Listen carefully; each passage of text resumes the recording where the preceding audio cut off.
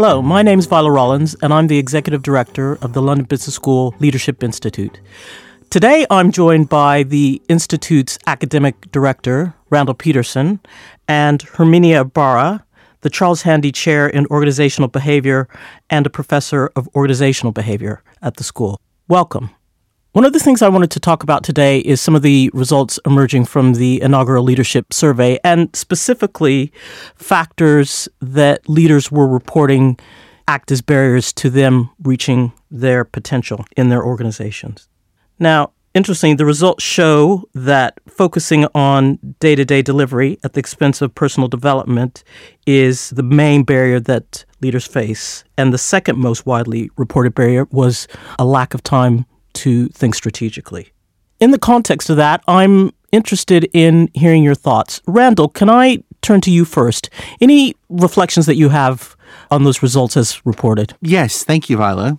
I think what research actually shows is that most managers spend upwards of 60% of their time on the kind of immediate, day-to-day, get things done, task-driven kind of stuff. The kind of stuff that all of our jobs entail, but the kind of stuff that doesn't move you forward, doesn't make you or help you learn. And in fact, most managers are also, what research is showing are spending only maybe 5% of their time or so doing the kind of things that result in learning, personal development, and personal growth. And, even a small shift in time away from the day-to-day grind and towards the next space, the next generation, the next thing you need to do, that personal development can make a huge difference. Yeah. Tough to do in a fast-paced VUCA environment, though, for many people. Absolutely tough to do. And it's so easy just to say, got to get this done, got to get that done, got to get that done, got to get that done, and not just step back and say, what's this all adding up to? What am I actually spending my time doing? Very few managers have much insight into how they actually spend their time. So is it your sense it's important for leaders and managers to take time to do that analysis? Well, I think it is. I think it is very worthwhile to step back and say, what am I doing right now? How does this add up? And can I reallocate a little bit of time? It doesn't have to be a lot. If you're spending 60% of your time or more doing the day-to-days, can you reallocate even 5% of your time, which is just a few hours a week, towards something else? In the short term, I think the difficulties in the short term is not going to result in immediate impact. The impact comes over in the medium to longer term, where other people start to move past you, those who are doing that. Very easy to find yourself being sidelined, derailed, finding yourself out of the loop because other people have really surpassed you. And there's some really key signals. If you're finding out that things are happening around the organization you had no idea about, that's a sign. You're not connected to what's going on around you. You're too busy in your wheel moving. Right. So I want to pick up on your comment around derailers, because there was probably 20 years ago a lot of research done around the topic of leadership derailers. And you have recently done some work to refresh insights around current derailers for leaders in 21st century environments. And I was wondering if you might be able to share some of your findings of additional things that you think leaders need to think about in that space to ensure that they don't derail. Absolutely. What we're finding is that derailment has some similarities to the past. There are some really big things like saying outrageous things, not paying attention to relationships, inability to, get the job done. But those aren't the interesting things. Most of what's happening right now in terms of career derailment and people going off and, finding themselves struggling has to do with their inability to influence horizontally, not having enough what I would call social capital. That is your ability to interact with, get things from, collaborate with the people around you, not telling what your team, the people who work for you to do. That's easy. Can I interact with my peers, with my colleagues, with people in other organizations, with people around the organization in order to make things happen? And it's an inability to deliver that more and more as we're thinking about the gig economy where people don't necessarily work in a hierarchical structure. Organizations are flatter than they used to be. Okay. And so more and more, we've got to have your ability to just reach out, network, and connect with people, work with people over whom neither of you has authority over the other. Right. And I think that's a fascinating insight, especially in the context of a lot of leaders I work with saying, I'm incentivized or rewarded on just getting things done in my area of the organization. It's therefore not important for me to collaborate with peers and others across the organization. Yes, I think it's very easy to fall into that way of thinking and that trap. I would call it a trap because, again, you're going to be on that hamster wheel, just working. But if you want to go anywhere in the organization, for example, if you want to get promoted, for example, one of the things we know is you need to show that you can do the next job as much as the current job. And when do you do that? When do you find the time to show others and even yourself that you have what it takes to be able to move to the next role? And that requires you to step back, really rethink what you're doing and move away from just day-to-day delivery and on to learning, personal development, and networking. So in regard to this concept of derailment, and if people are listening to you and saying, ooh, that could be me, or I'm on the road potentially to that being me, what are some actions that they might be able to take? Well, the first thing to remember is just a mindset. Remember that derailment or potential derailment or edging towards derailment is not a one-way door. It is an opportunity for you to rethink what you're doing, to step back, analyze, strategize, and maybe think about doing something different. The first step to coming back from derailment is understanding what happened. Remember, you need to invest in yourself. It's not selfish to invest in yourself. If you make yourself better, you make the lives of the other people around you better, and it's perfectly not only acceptable, but good thing to do. Because sometimes people have this fear that it feels almost self-indulgent to focus on my own self-development. And it's not. And we need to get away from that notion. And of course, you need to understand your strengths, your weaknesses, and understand that they are sometimes actually one and the same. That a strength in one situation becomes a weakness in another. Right. And maybe something that has worked really well for you for the past decade is now a problem because your job has changed, because your colleagues have changed, because the world has changed, who knows? And you've got to then unlearn a few things as well as learn some new things. And of course, don't, go to your colleagues and say, what are the things you do best, things you do worst, and then automatically start on the things that are at the bottom of the list, or your worst attributes. Right. Sometimes you're better off just avoiding those things rather than trying to work on them. Now, sometimes you have to work on them. Yeah. Or make sure they're being covered by someone else in your team, let's say. Absolutely. There are ways in which you can deal with that. Because I always, when I'm teaching, I always talk about, look, there are things that are going to come naturally, easily to you. Build on those, take everything you can from them. They're the things on the exact opposite end that are really, really hard for you. And if you can avoid them, so much the better, although sometimes you can't, as we just talked about. And then there's this big group of things in the middle that if you just spent a little bit of time on, you can move them from good or acceptable into the strength category. Oftentimes, that's actually the best place to focus your energy. Right. And I might build on that by also saying it's not about having a list of 7 things you want to work on and trying to work on them all at the same time.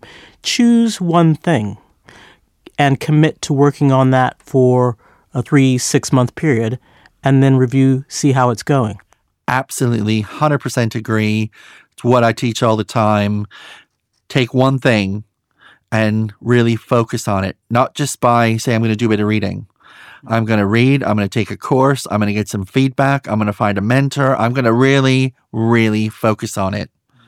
Once you start to make progress on that, there is nothing better than that feeling of, I used to get critiqued on this and I'm not anymore. I'm getting better.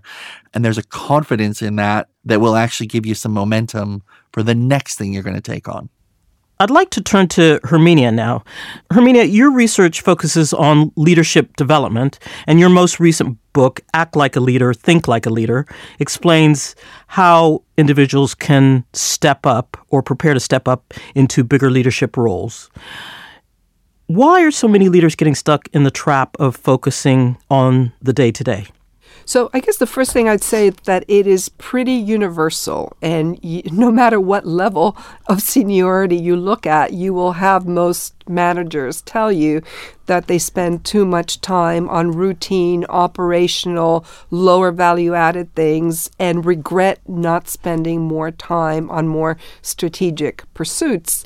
And you have to kind of dig a little bit to find out what's really going on and to understand it, because people will tell you immediately that, of course, it's the short term that is rewarded. But when you scratch that surface, because most organizations reward the short term but also expect you to do things that advance the longer term agenda, what you start to discover is that it's a very human tendency to focus on the things that you already know how to do well. And so people get stuck in competency traps, which are things they've repeated often and do well. And those tend to become more routine and more habitual, and we do more and more of it.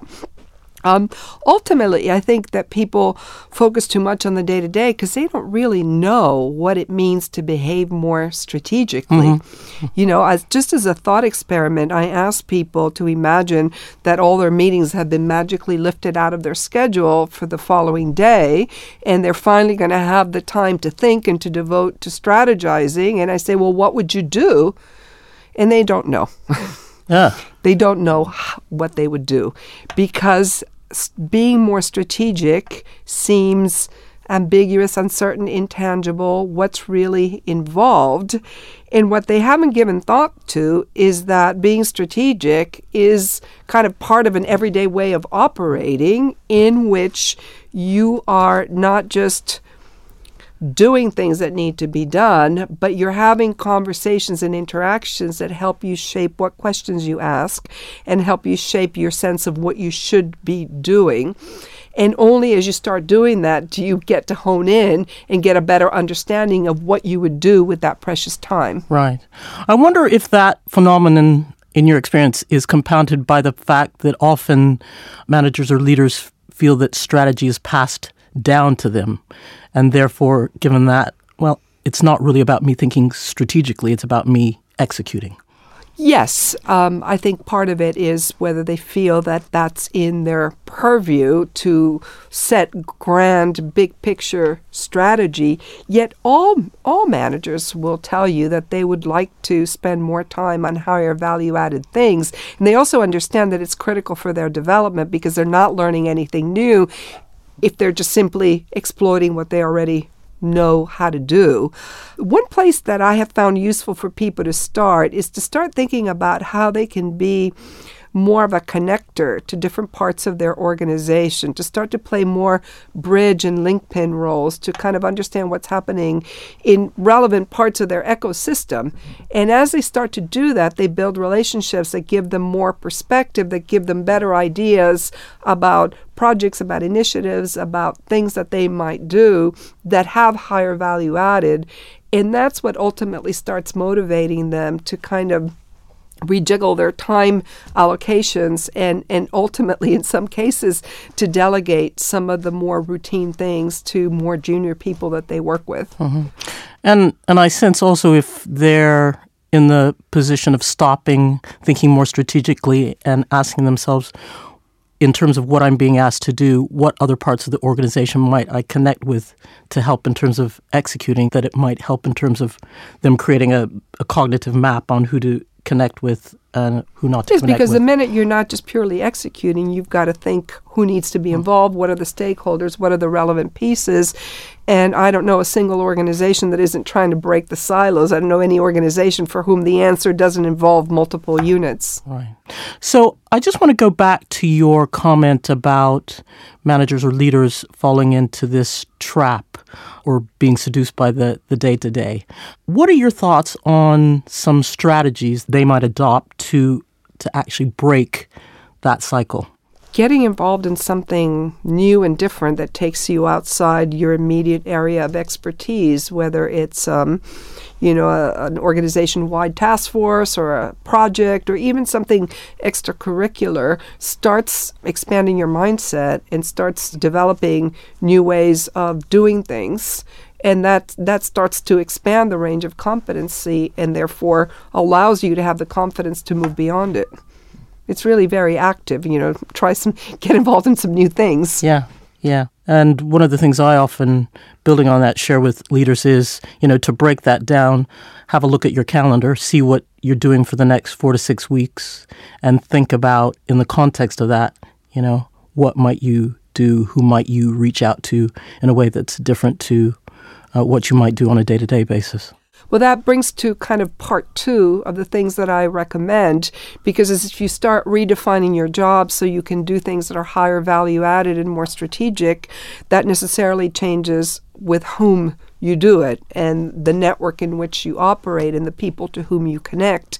And so alternative, a place to start might be kind of reaching out to new and different people or people you have lost touch with, or who just don't see on a regular basis because they're in a different unit or geography or what have you. And that also can be very eye-opening and lead you to want to act on what you have learned. Any guidance for people who might respond to that by saying, actually, it's difficult for me to redefine my job because of what my boss expects of me? A lot of people say that. Yeah. And, it kind of depends on the details. In some cases, I say, well, get another job. If that's really so, get another job because you're not going to learn and grow. Yeah. But in most cases, you want to test those assumptions. Is it really so? And if it's really so, do it extracurricularly. At least, start there. But if you really have such a limiting boss and you care about your career, it might be an indicator that it's time to move on. Yeah. Okay.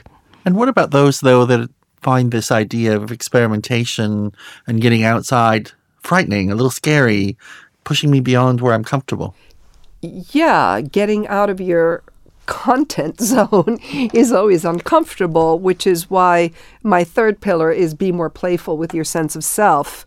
But one of the benefits of redefining your job so that you see it as a portfolio of different activities rather than one big monolithic thing is that you can say, with a little tiny nugget of that, I'm going to not just exploit what I know how to do and what I'm known for, but I'm going to learn some new things.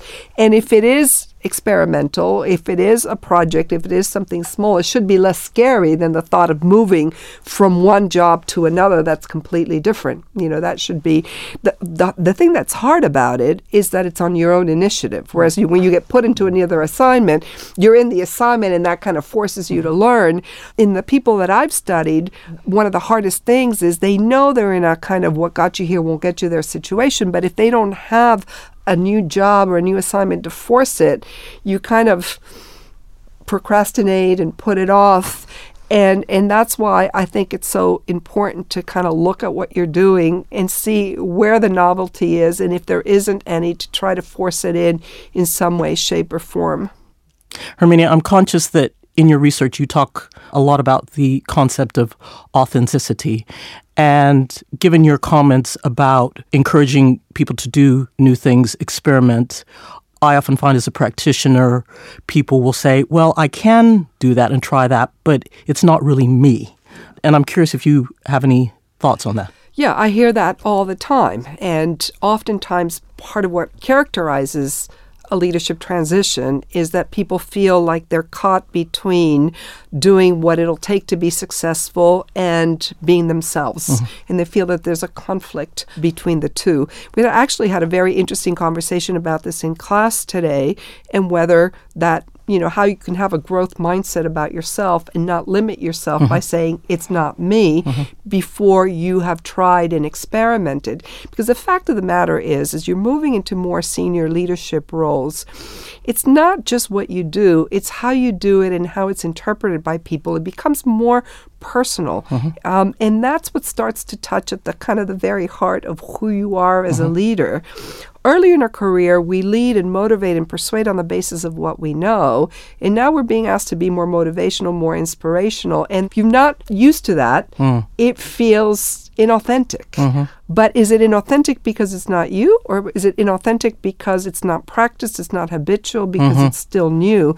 And I would argue that the only way you figure that out is by trying, by experimenting. And that's why I call it be more playful with your sense of self. I'm not asking you off the bat to commit to being a different person or even to commit to adopting a different style. I'm just saying, try it. See what happens and evaluate on the basis of how it feels for you and what kind of impact it has on other people. And one of the other points that you raised in your book related to this theme of authenticity is that it's the concept of, well, if I try this, it'll be inauthentic, so I won't do it. But actually, that's a mask for maybe a bit of lack of confidence. Right. So one of the things that I have found is that moving into new situations and making these transitions can really threaten a person's sense of self and competency. And so the more you kind of feel like you might not be able to be yourself in the senior role or in this very different role, the more you're likely to want to protect that historical self that isn't necessarily where you want to be going anyhow. Right. In a way, it's a kind of a cautious, somewhat fearful self, more conservative self who isn't confident yet, who hasn't developed the skill. And sometimes people will call that being authentic, opposing it to bravado and bluster, when in fact it's not authentic. It's your scared self, or it's your less confident self. And the only way to tease that out again is by trying it and getting past the fear of it not working out, because you're not committing to it. You're just simply trying new and different things. Right. So any recommendations or thoughts in terms of strategies that people might be able to adopt to manage that fear issue and make sure that that's something that doesn't get in the way of them actually developing? Well, I think going back to broadening out your network and having a portfolio of things that you do, it helps a lot when you can experiment on maybe a different group or a different setting or on a different project. I know for myself, for example, when I was learning to teach, some of the sessions that I did outside my day job really helped me try out some new and different things and kind of build up confidence because nobody else could see what I was doing. And so, you know, to the extent that one is being cautious about it, the extracurricular roles can be really invaluable. Super. So another thing I often hear from people I'm working with is their lack of interest or confidence around networking. Again, saying, well, actually, that's not for me. But I sense, given your research or what I'm picking up from your research, that that's actually an important skill for people to get comfortable in terms of deploying. Any thoughts on that? Yeah, I mean, one of the biggest barriers to people building a strategic network and a network that's going to help them both be a better leader and also advance their careers is feeling that is somehow political, using people, and not authentic in any way. I mean, it is very, very common. There are studies that show this, that people often feel a little dirty about networking. At the same time, everybody knows that it's really critical. As it turns out, one of the things that makes the difference is the extent to which you feel that you're in the kind of the supplicant role versus you feel that you're in a reciprocal role, that you've got just as much to give back. And it's when we don't feel confident that we hesitate to do it. But when you get people thinking about it, when people reach out to them, of course they give. And of course they're very happy to network. And that's the reason why this is another one of those, you can stay in your head forever, but the minute you kind of get out and start and do it from a point of view of curiosity Right. and generosity and Right. reciprocity, and know that you give back, maybe not to this person, but to somebody that works with them or somebody else, that makes it much better. And it's one of those where you very quickly get into a virtuous cycle because you see how much you get out of it and how much you can give back to the network. Right. And getting started could be as simple as, if you have the opportunity to go into an event, prep and say, what are 3 questions that I'm going to ask each person that I meet about themselves, their job, their career path, etc. That's one way. That's one way of doing it, is to have some clear things that you tell yourself that you're going to do. Another way is to go around with somebody. There's lots of tips and tactics that one can use, but it really is a mindset shift in terms of making it be something that's front and center. I mean, people get it when they've lost their job. All of a sudden, they're Right. networking monsters. Right. And the trick is, how to start building that up before you really need it. The other thing that really helps people make the mindset shift is to help them to realize that the network that you have, just organically without having to be strategic in any way, is a network that probably isn't going to be not useful to you, but not useful to them, because it's going to be based on too much similarity. Mm-hmm. And so if you kind of just let it grow organically, you're not going to be all that helpful, because you're not going to be very different from the other people that you know. Right. And so the minute you flip it and start thinking in terms of how do you add value and how do you contribute, then you realize that it is your sources of information and insight that are going to make all the difference. Right. Got it. Randall, I'd like to close by pushing it a bit and saying, of all the things that we've spoken about today, if there was 1 or 2 things that you could get people to think about, or you feel if they did think about and focused on it would really have a dramatic impact on their effectiveness, what might those 2 things be? Well, without a doubt, the first one has to be, you have to think about, strategize, and build your social capital. We oftentimes think of knowledge capital. We think of financial capital. We don't often enough think about social capital, which is about your relationships, how you work with other people, how you influence other people, how you communicate, how you network, all that kind of stuff. And we need to really focus on that. It's probably the single best piece of advice I can give you. Great. And the second one has to do with resilience, dealing with setbacks. We all experience them. And you've got to find a way to pick yourself up, dust yourself off, and keep going. It's easier said than done, but is critical to your long-term success. Every great leader I've ever known can tell a story about when they thought their career was over, probably 5 or 10 years, maybe even 20 years before it was really over. Some embarrassing moment, something that went horribly wrong. And the great ones keep going. Absolutely. And if I could build on that, I think one way of actually doing that is to ensure you have a group of people. I often refer to it as the kitchen cabinet, a group of people who you can go to in an informal sense, who really know you, who will really be honest with you and help you in terms of thinking about and processing the setbacks, and help you realign, refocus, re-energize, and get back on the horse. Yeah, absolutely. Just literally pick you up off the floor on that day. Right. But it's so horrific, it will probably stay with you forever, but you're going to pick yourself up and keep going. Yeah. Look, we've all got them. Yes. More often sometimes than we want to admit. So firstly, I want to thank you both for your contributions today. Very rich conversation that I think has provided a lot for people to take away and think about. Thank you, Viola. Thank you, Randall. And thank you from me as well. For more information on our survey results and access to the full report, please go to www.london.edu/Leadership Institute. Thanks for listening.